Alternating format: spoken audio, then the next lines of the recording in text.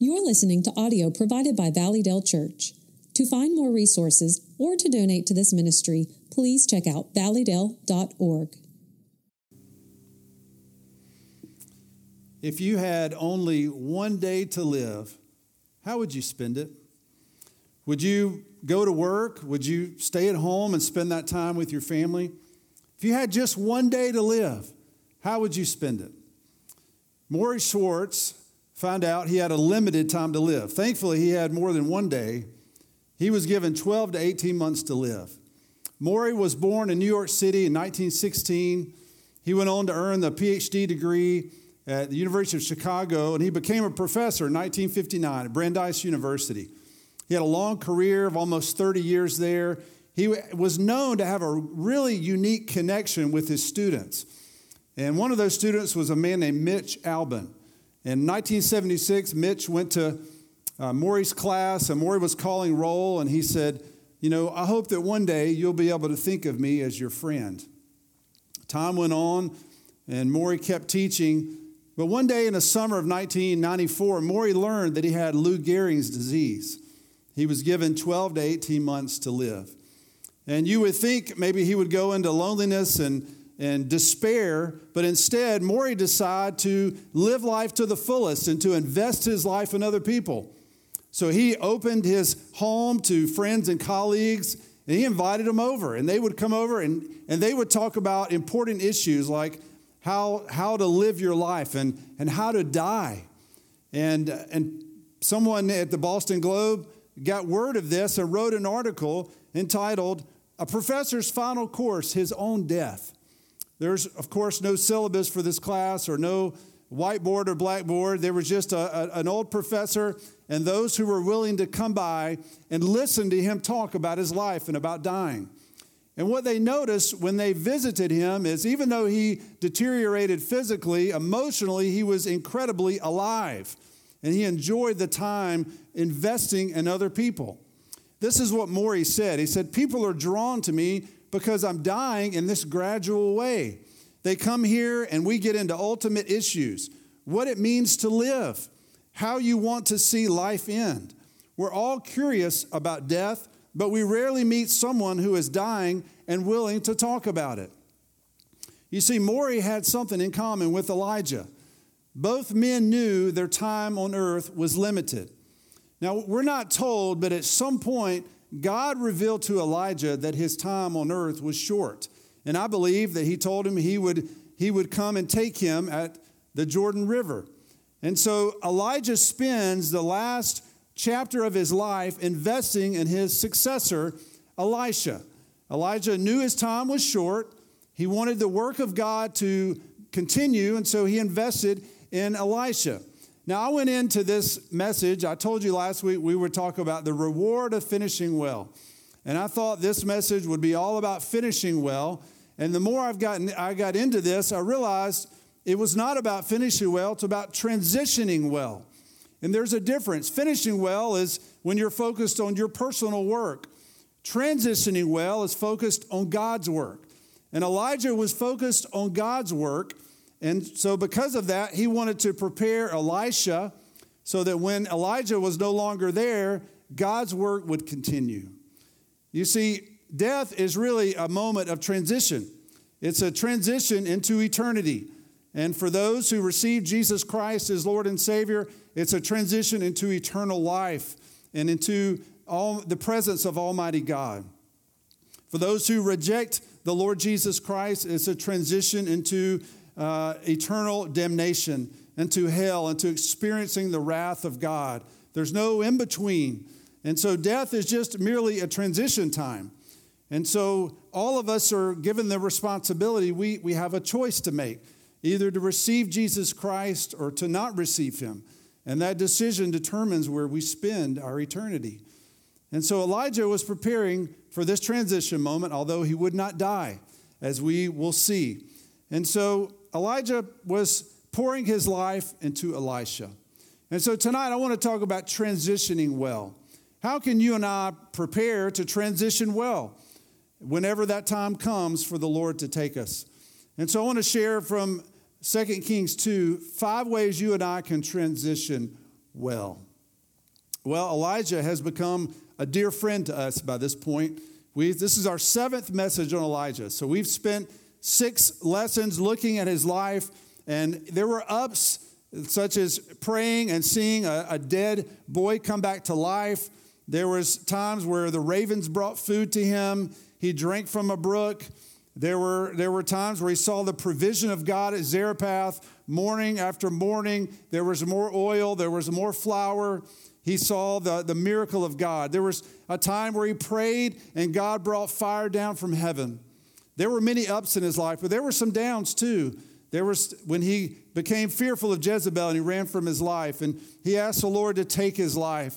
There were ups and there were downs, but Elijah finished his life well and he transitioned well, as we'll see tonight. And so, to the very end of his life, Elijah stayed focused on the word and will of God. Now, 2 Kings 2 begins like this. Now, when the Lord was about to take Elijah up to heaven by a whirlwind. This whole time in Israel's history is about transition. You see, just a couple years earlier, King Ahab had died. His son Ahaziah, we looked at last week, he became king. He only ruled 2 years and he died. So it's just ongoing transition.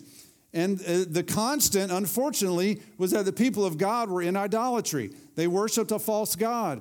And thankfully, there was a man of God named Elijah who was there to speak for God and to call the people back to worship God.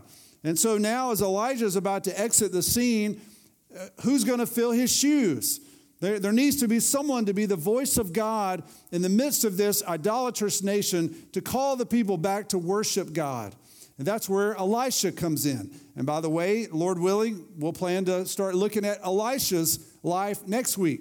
We begin a multi-week series on Elisha. Look forward to that. But back to verse 1, the Christian Standard Version says this: the time had come for the Lord to take Elijah up to heaven in a whirlwind. The time had come.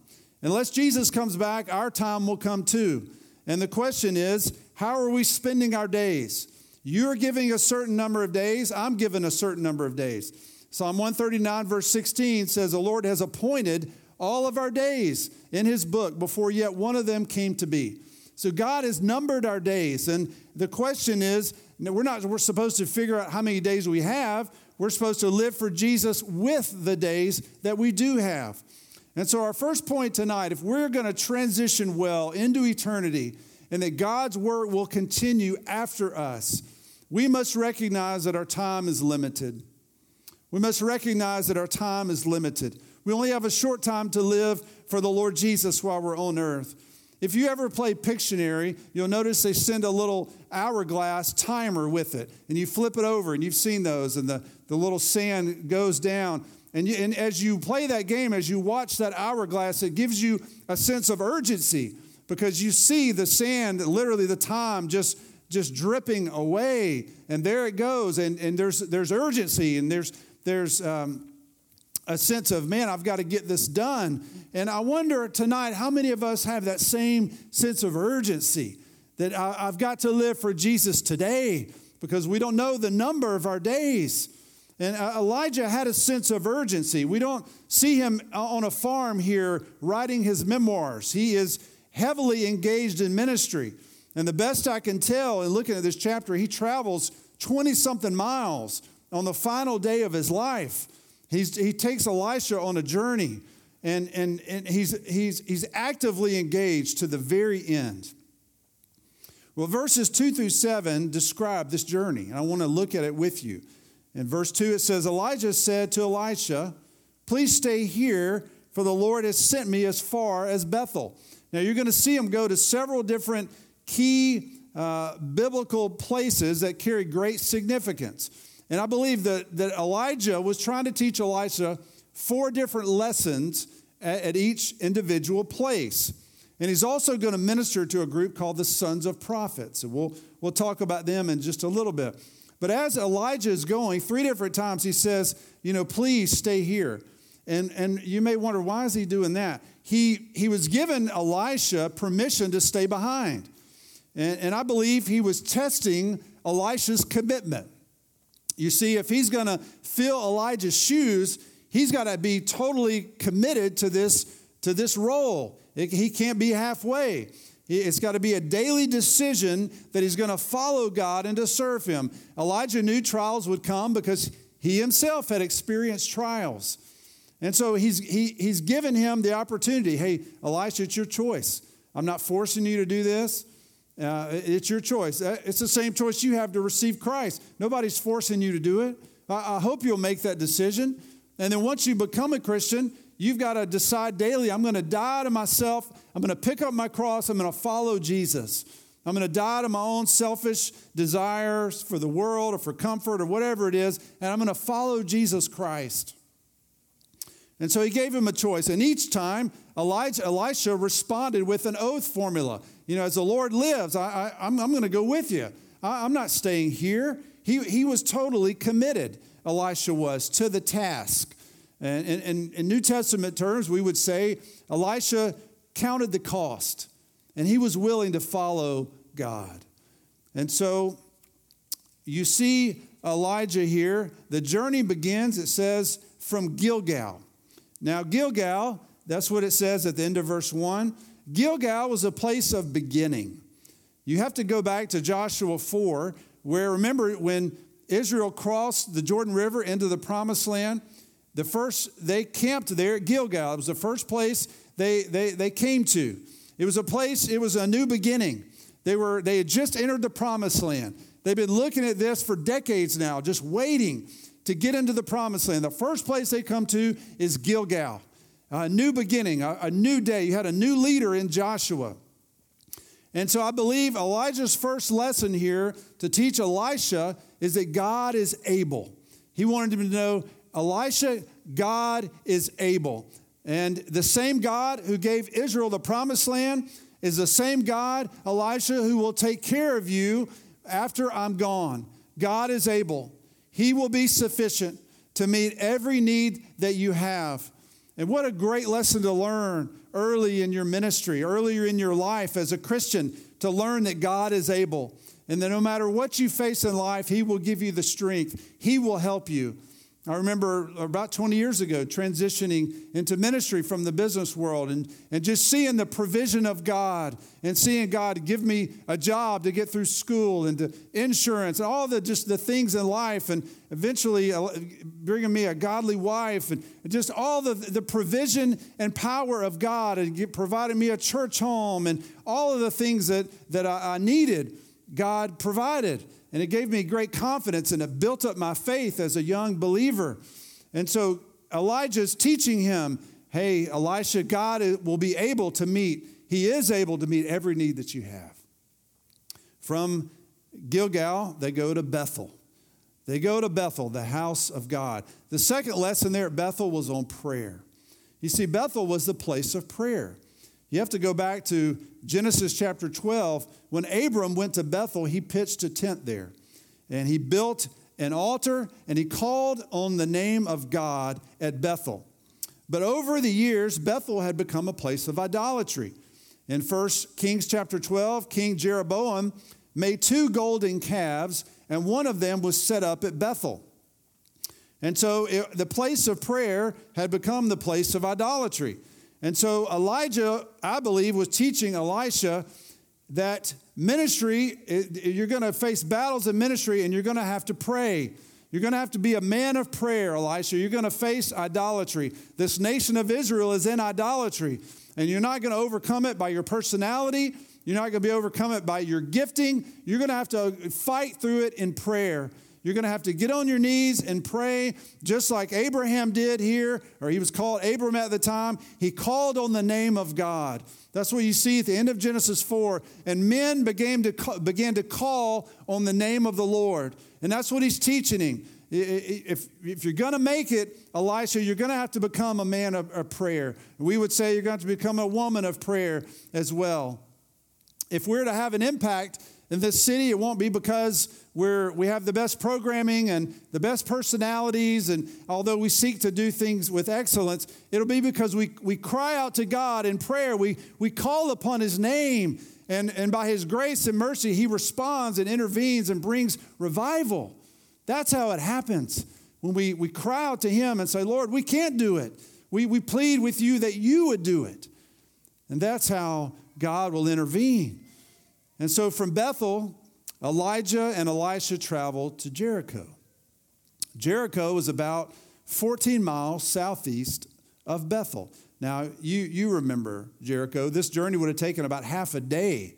So he's got, 1 day to live, and he's spending a lot of this time traveling. And as they're traveling, he's having discussions with Elisha. And so you remember Jericho. After they were camped at Gilgal, the first place for battle was Jericho. If they're going to occupy the promised land, back in the book of Joshua, they've got to go through Jericho. And Jericho was fortified, you remember, with the wall. And how was Israel they had come out, they had been slaves. They had come out of Egypt. They had wandered in a wilderness. They didn't have the military, they didn't have artillery. They didn't have the military capability to take over a city like Jericho. How are they going to defeat them and get into this city?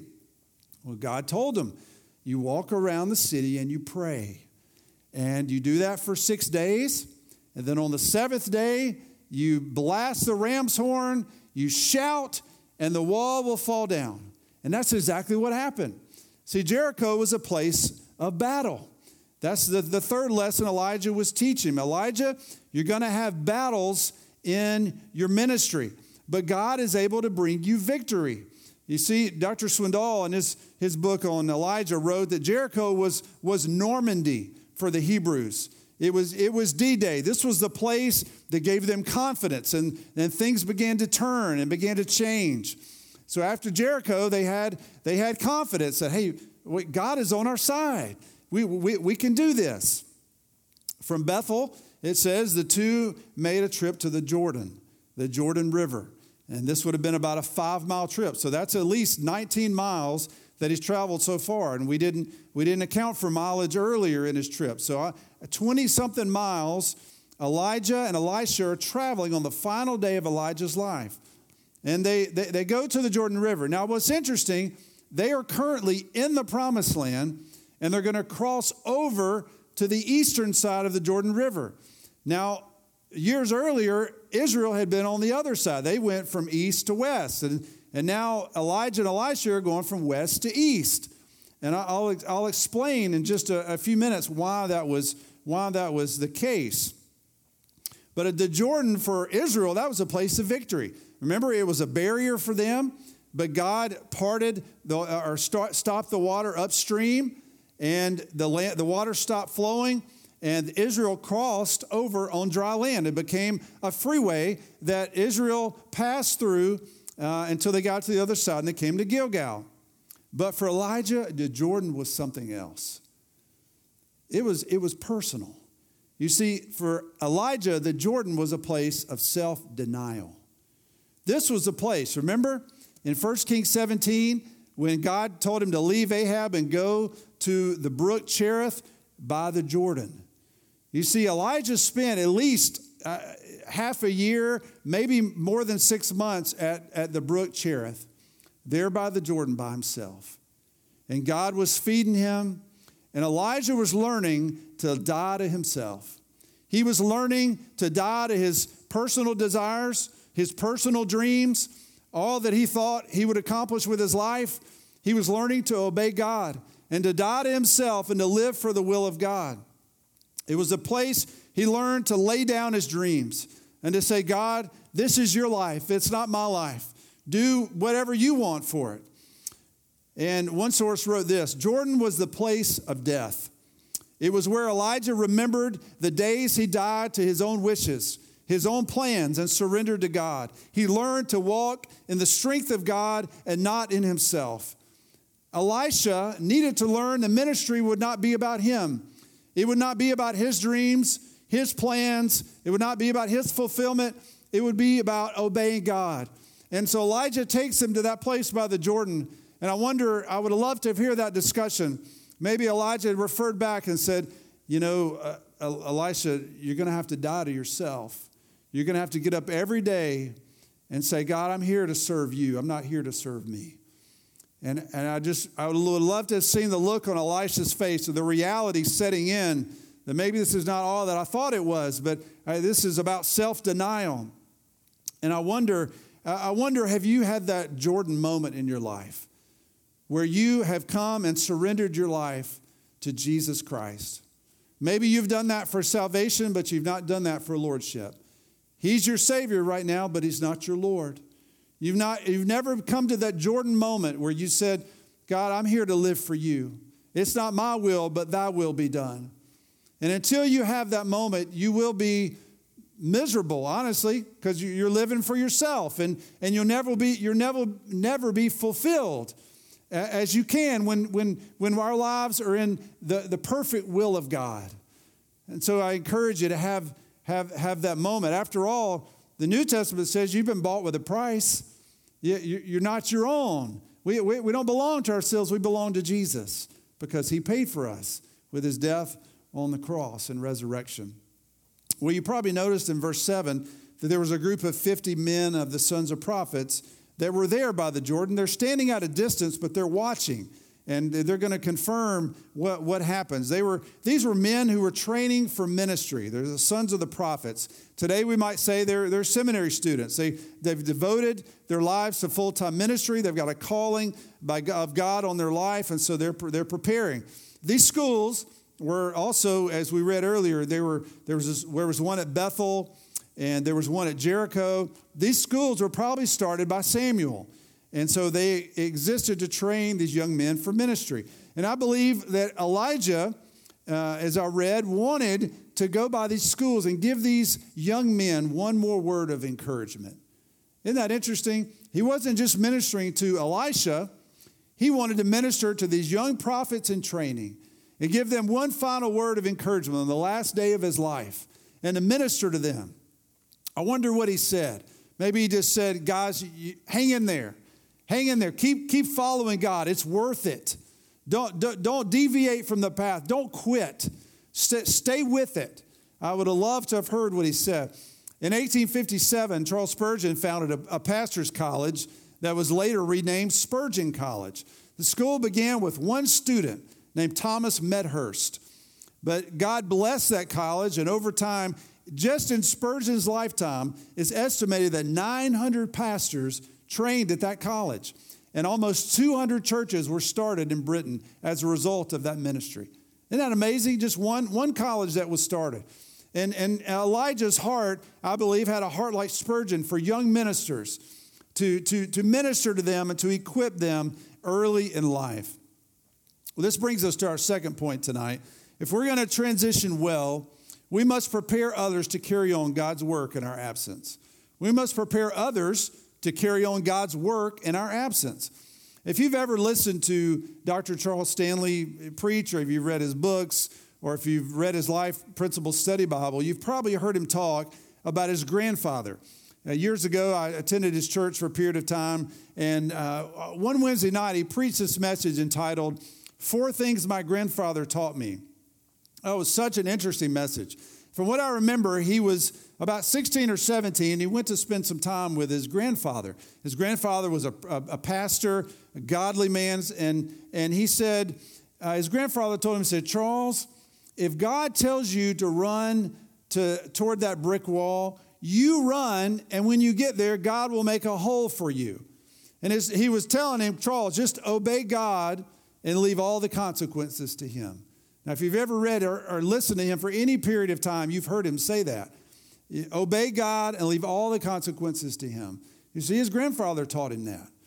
What are you teaching those in your life? Are you using your time to pass on God's truths, your testimony, things that God's done in your life to others, your children, your grandchildren, your neighbors, your friends? You see, you won't always be here. I won't always be here. But God's work will continue.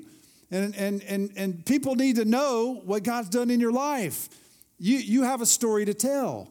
You have a testimony. You've been through things. God has been faithful to you.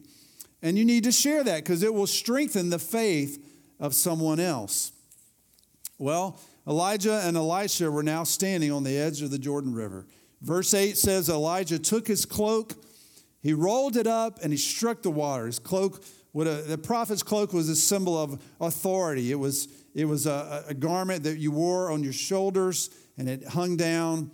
And remember in 1 Kings 19, Elijah had thrown his cloak onto Elisha, indicating he was calling him into ministry, calling him to follow him. And of course, Elisha did that.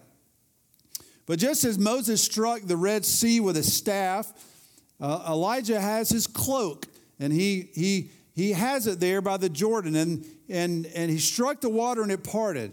And the two men walked through on dry ground. Here's another miracle. Wouldn't you love to see that? A miracle on the last day of your life. Right before you go to heaven, you see God do just an incredible miracle. I love that. Just, the last day of his life, he's still following God, still engaged in ministry, still seeing God do a miracle. Now, this was about the same spot, we think, where Israel had crossed over all those years before, although they went the other way.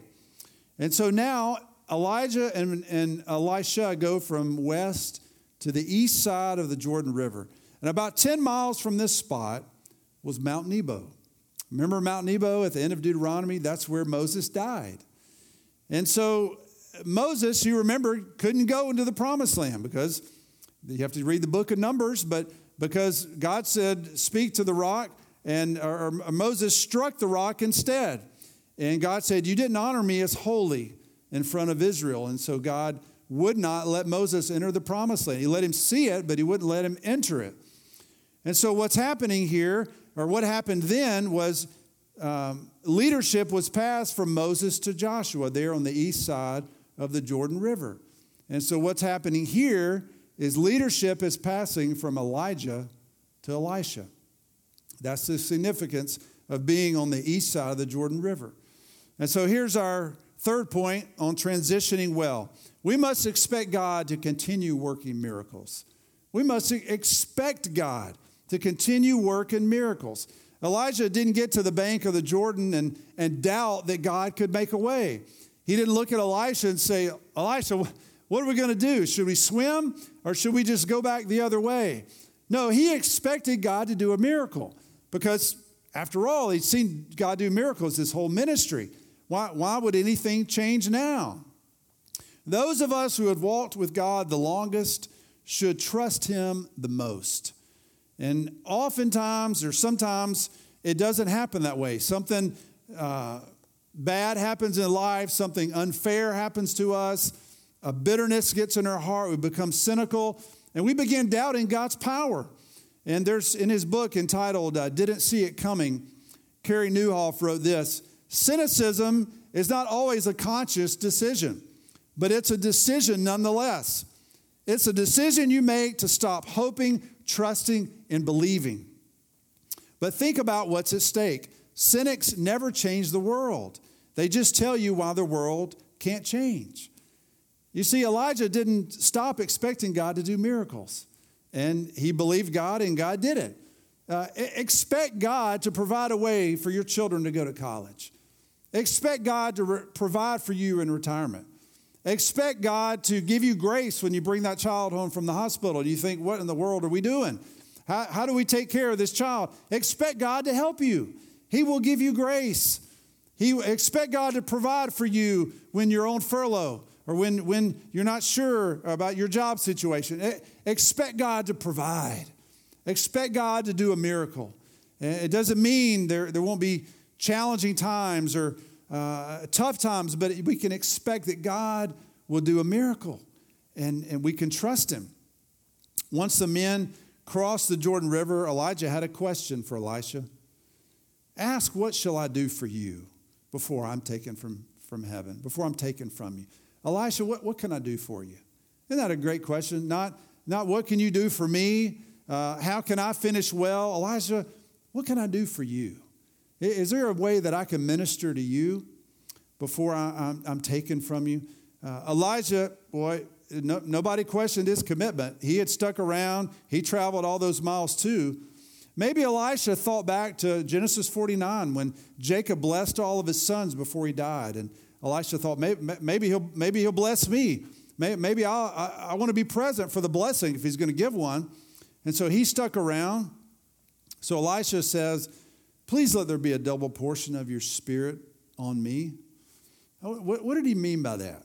Well, I believe it goes back to Deuteronomy 21:17, where the father gives the firstborn son a double portion of all that he has.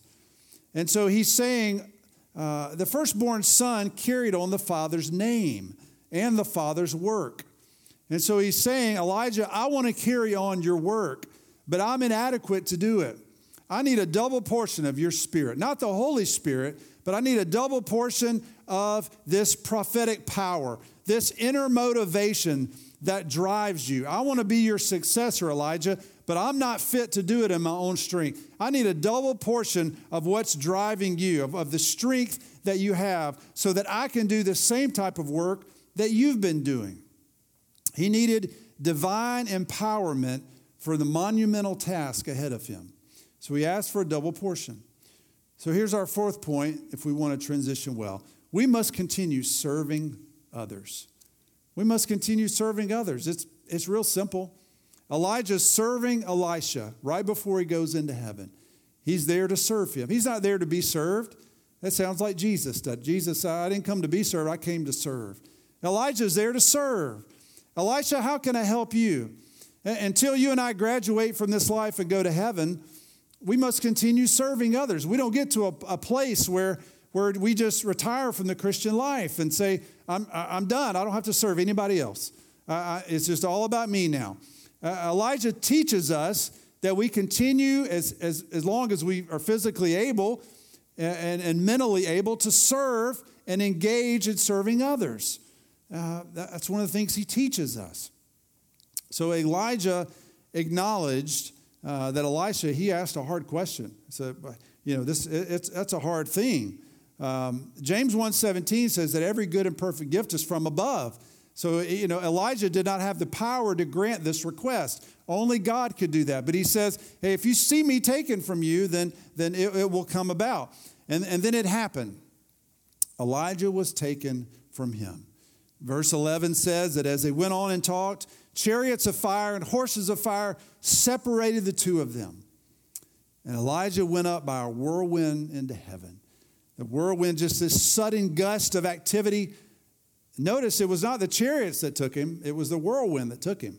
He didn't go riding in the chariots to heaven. The whirlwind took him up to heaven.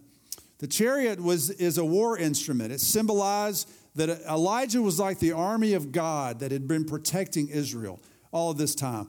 Now, imagine what would have happened to Israel had Elijah not been there. Had the man of God not been speaking the word of God to the people, how worse might it have been? And he had been that voice. He had been that defense for Israel. And now Elisha would step into that role and be the spokesperson of God. And so Elijah joins Enoch as he did many years earlier in Genesis 5:24. Remember, Enoch walked with God and he was no more. God took him. And so God took Elijah. He did not experience death. The whirlwind is a picture of the scripture of just God's activity and of his presence, like in Job 38:1 when God answered Job out of the whirlwind. And so Elijah entered the glory of heaven without tasting death, because God has authority over death and can overrule it anytime he wants. One source wrote that Elijah's death proved as spectacular as his life. Just as fire at Mount Carmel had proved that Yahweh was the one true God, so fire now shows that Elijah was his chief prophet. Yahweh again gets glory through Elijah's life, even on his last day. Just as Yahweh defeated death at Zarephath, Yahweh defeats death in the life of Elijah. Elijah had his struggles, we've seen that, but his life was a display of the power and glory of Yahweh over the false god of Baal. Thankfully, this is not the last time that we see Elijah in Scripture. 29 times in the New Testament, his name is mentioned. And one of those is in Luke chapter 9, when Jesus took Peter, James, and John with him up on a mountain. And while they were there, Jesus began to pray. It says his face was altered and He's there talking. His clothing became dazzling white. And two men appear, Moses and Elijah. You see, our friend Elijah made it safely into heaven. He made it into the presence of Almighty God with a conscious existence. And he's there talking about when Jesus would depart. Elijah was not a perfect man. Only Jesus was perfect.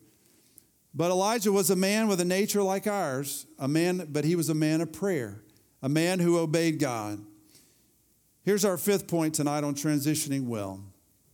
We must remember that for Christians, transition to the next life is only temporary separation. It's only temporary separation. That's all that death is. Elijah and Elisha were separated when the whirlwind came. But one day Elisha would be reunited with Elijah. One day you too will be reunited with other brothers and sisters in Christ who have gone on ahead of us. And that should give you comfort to know that not only will be in the presence of Jesus Christ where we worship him, but there'll be loved ones that you will be reconnected with. And my friend, if tonight you're unsure of your eternal destiny, you don't have to be unsure anymore. You can confess your sin to God the Father and receive his Son, Jesus Christ, to be your Lord and Savior. And you can be absolutely sure that you'll go to the same place Elijah went when he was taken up. He went to heaven. And your soul will go there as well if you receive Christ as your Savior. Elijah did finish well, but that was not his major focus. I believe he transitioned well. Because as we will see next week, Lord willing, Elisha stepped right in and began ministering, and God did miracles through him, and God used him in a powerful way. One source said this: when God's leader is removed, everything of God remains. You see, the work of God continues. And so my question for you tonight is, what are you focused on? Are you focused on the comfort of your personal life, or are you focused on the work of God that will go on long after you are gone if the Lord Jesus delays his return? Focus on the work of God, not just in this generation, but on the generations to come. One man who read the article in the Boston Globe on Maury Schwartz was named Richard Harris. Richard worked for ABC News, and he told Ted Koppel about the article. Ted Koppel, remember, was the host of Nightline. Next thing you know, Ted Koppel is at Maury's house, and they're doing interviews with Maury. Well, the interviews were broadcast on television, and one night in Detroit, Mitch Albin, Maury's former student, was there channel surfing, and he sees his former professor and friend there on television. He's saddened. He's horrified because he learns that his professor, Maury, his friend, is dying with Lou Gehrig's disease. And he's thinking, oh my goodness, he wanted to reconnect with him. So he had lost touch, but he reconnected with him. He went to see him at his Maury's suburban home of Boston. Mitch went there on a Tuesday, and he went and talked with Maury, and he continued to go back Tuesday and Tuesday and Tuesday. He went 16 Tuesdays in all, and he wrote a book on that called Tuesdays with Maury. And Maury died, and Maury never read a word of the book. Maury never knew that book, Tuesdays with Maury, would become the largest selling memoir in the history of publishing.